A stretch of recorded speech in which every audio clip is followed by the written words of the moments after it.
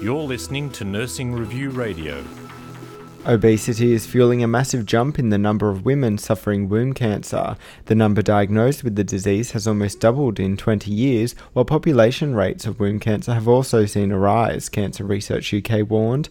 Professor Jonathan Lederman, director of the Cancer Research UK and UCL Cancer Trials Centre, said the good news is that thanks to research and improved treatments, survival has improved.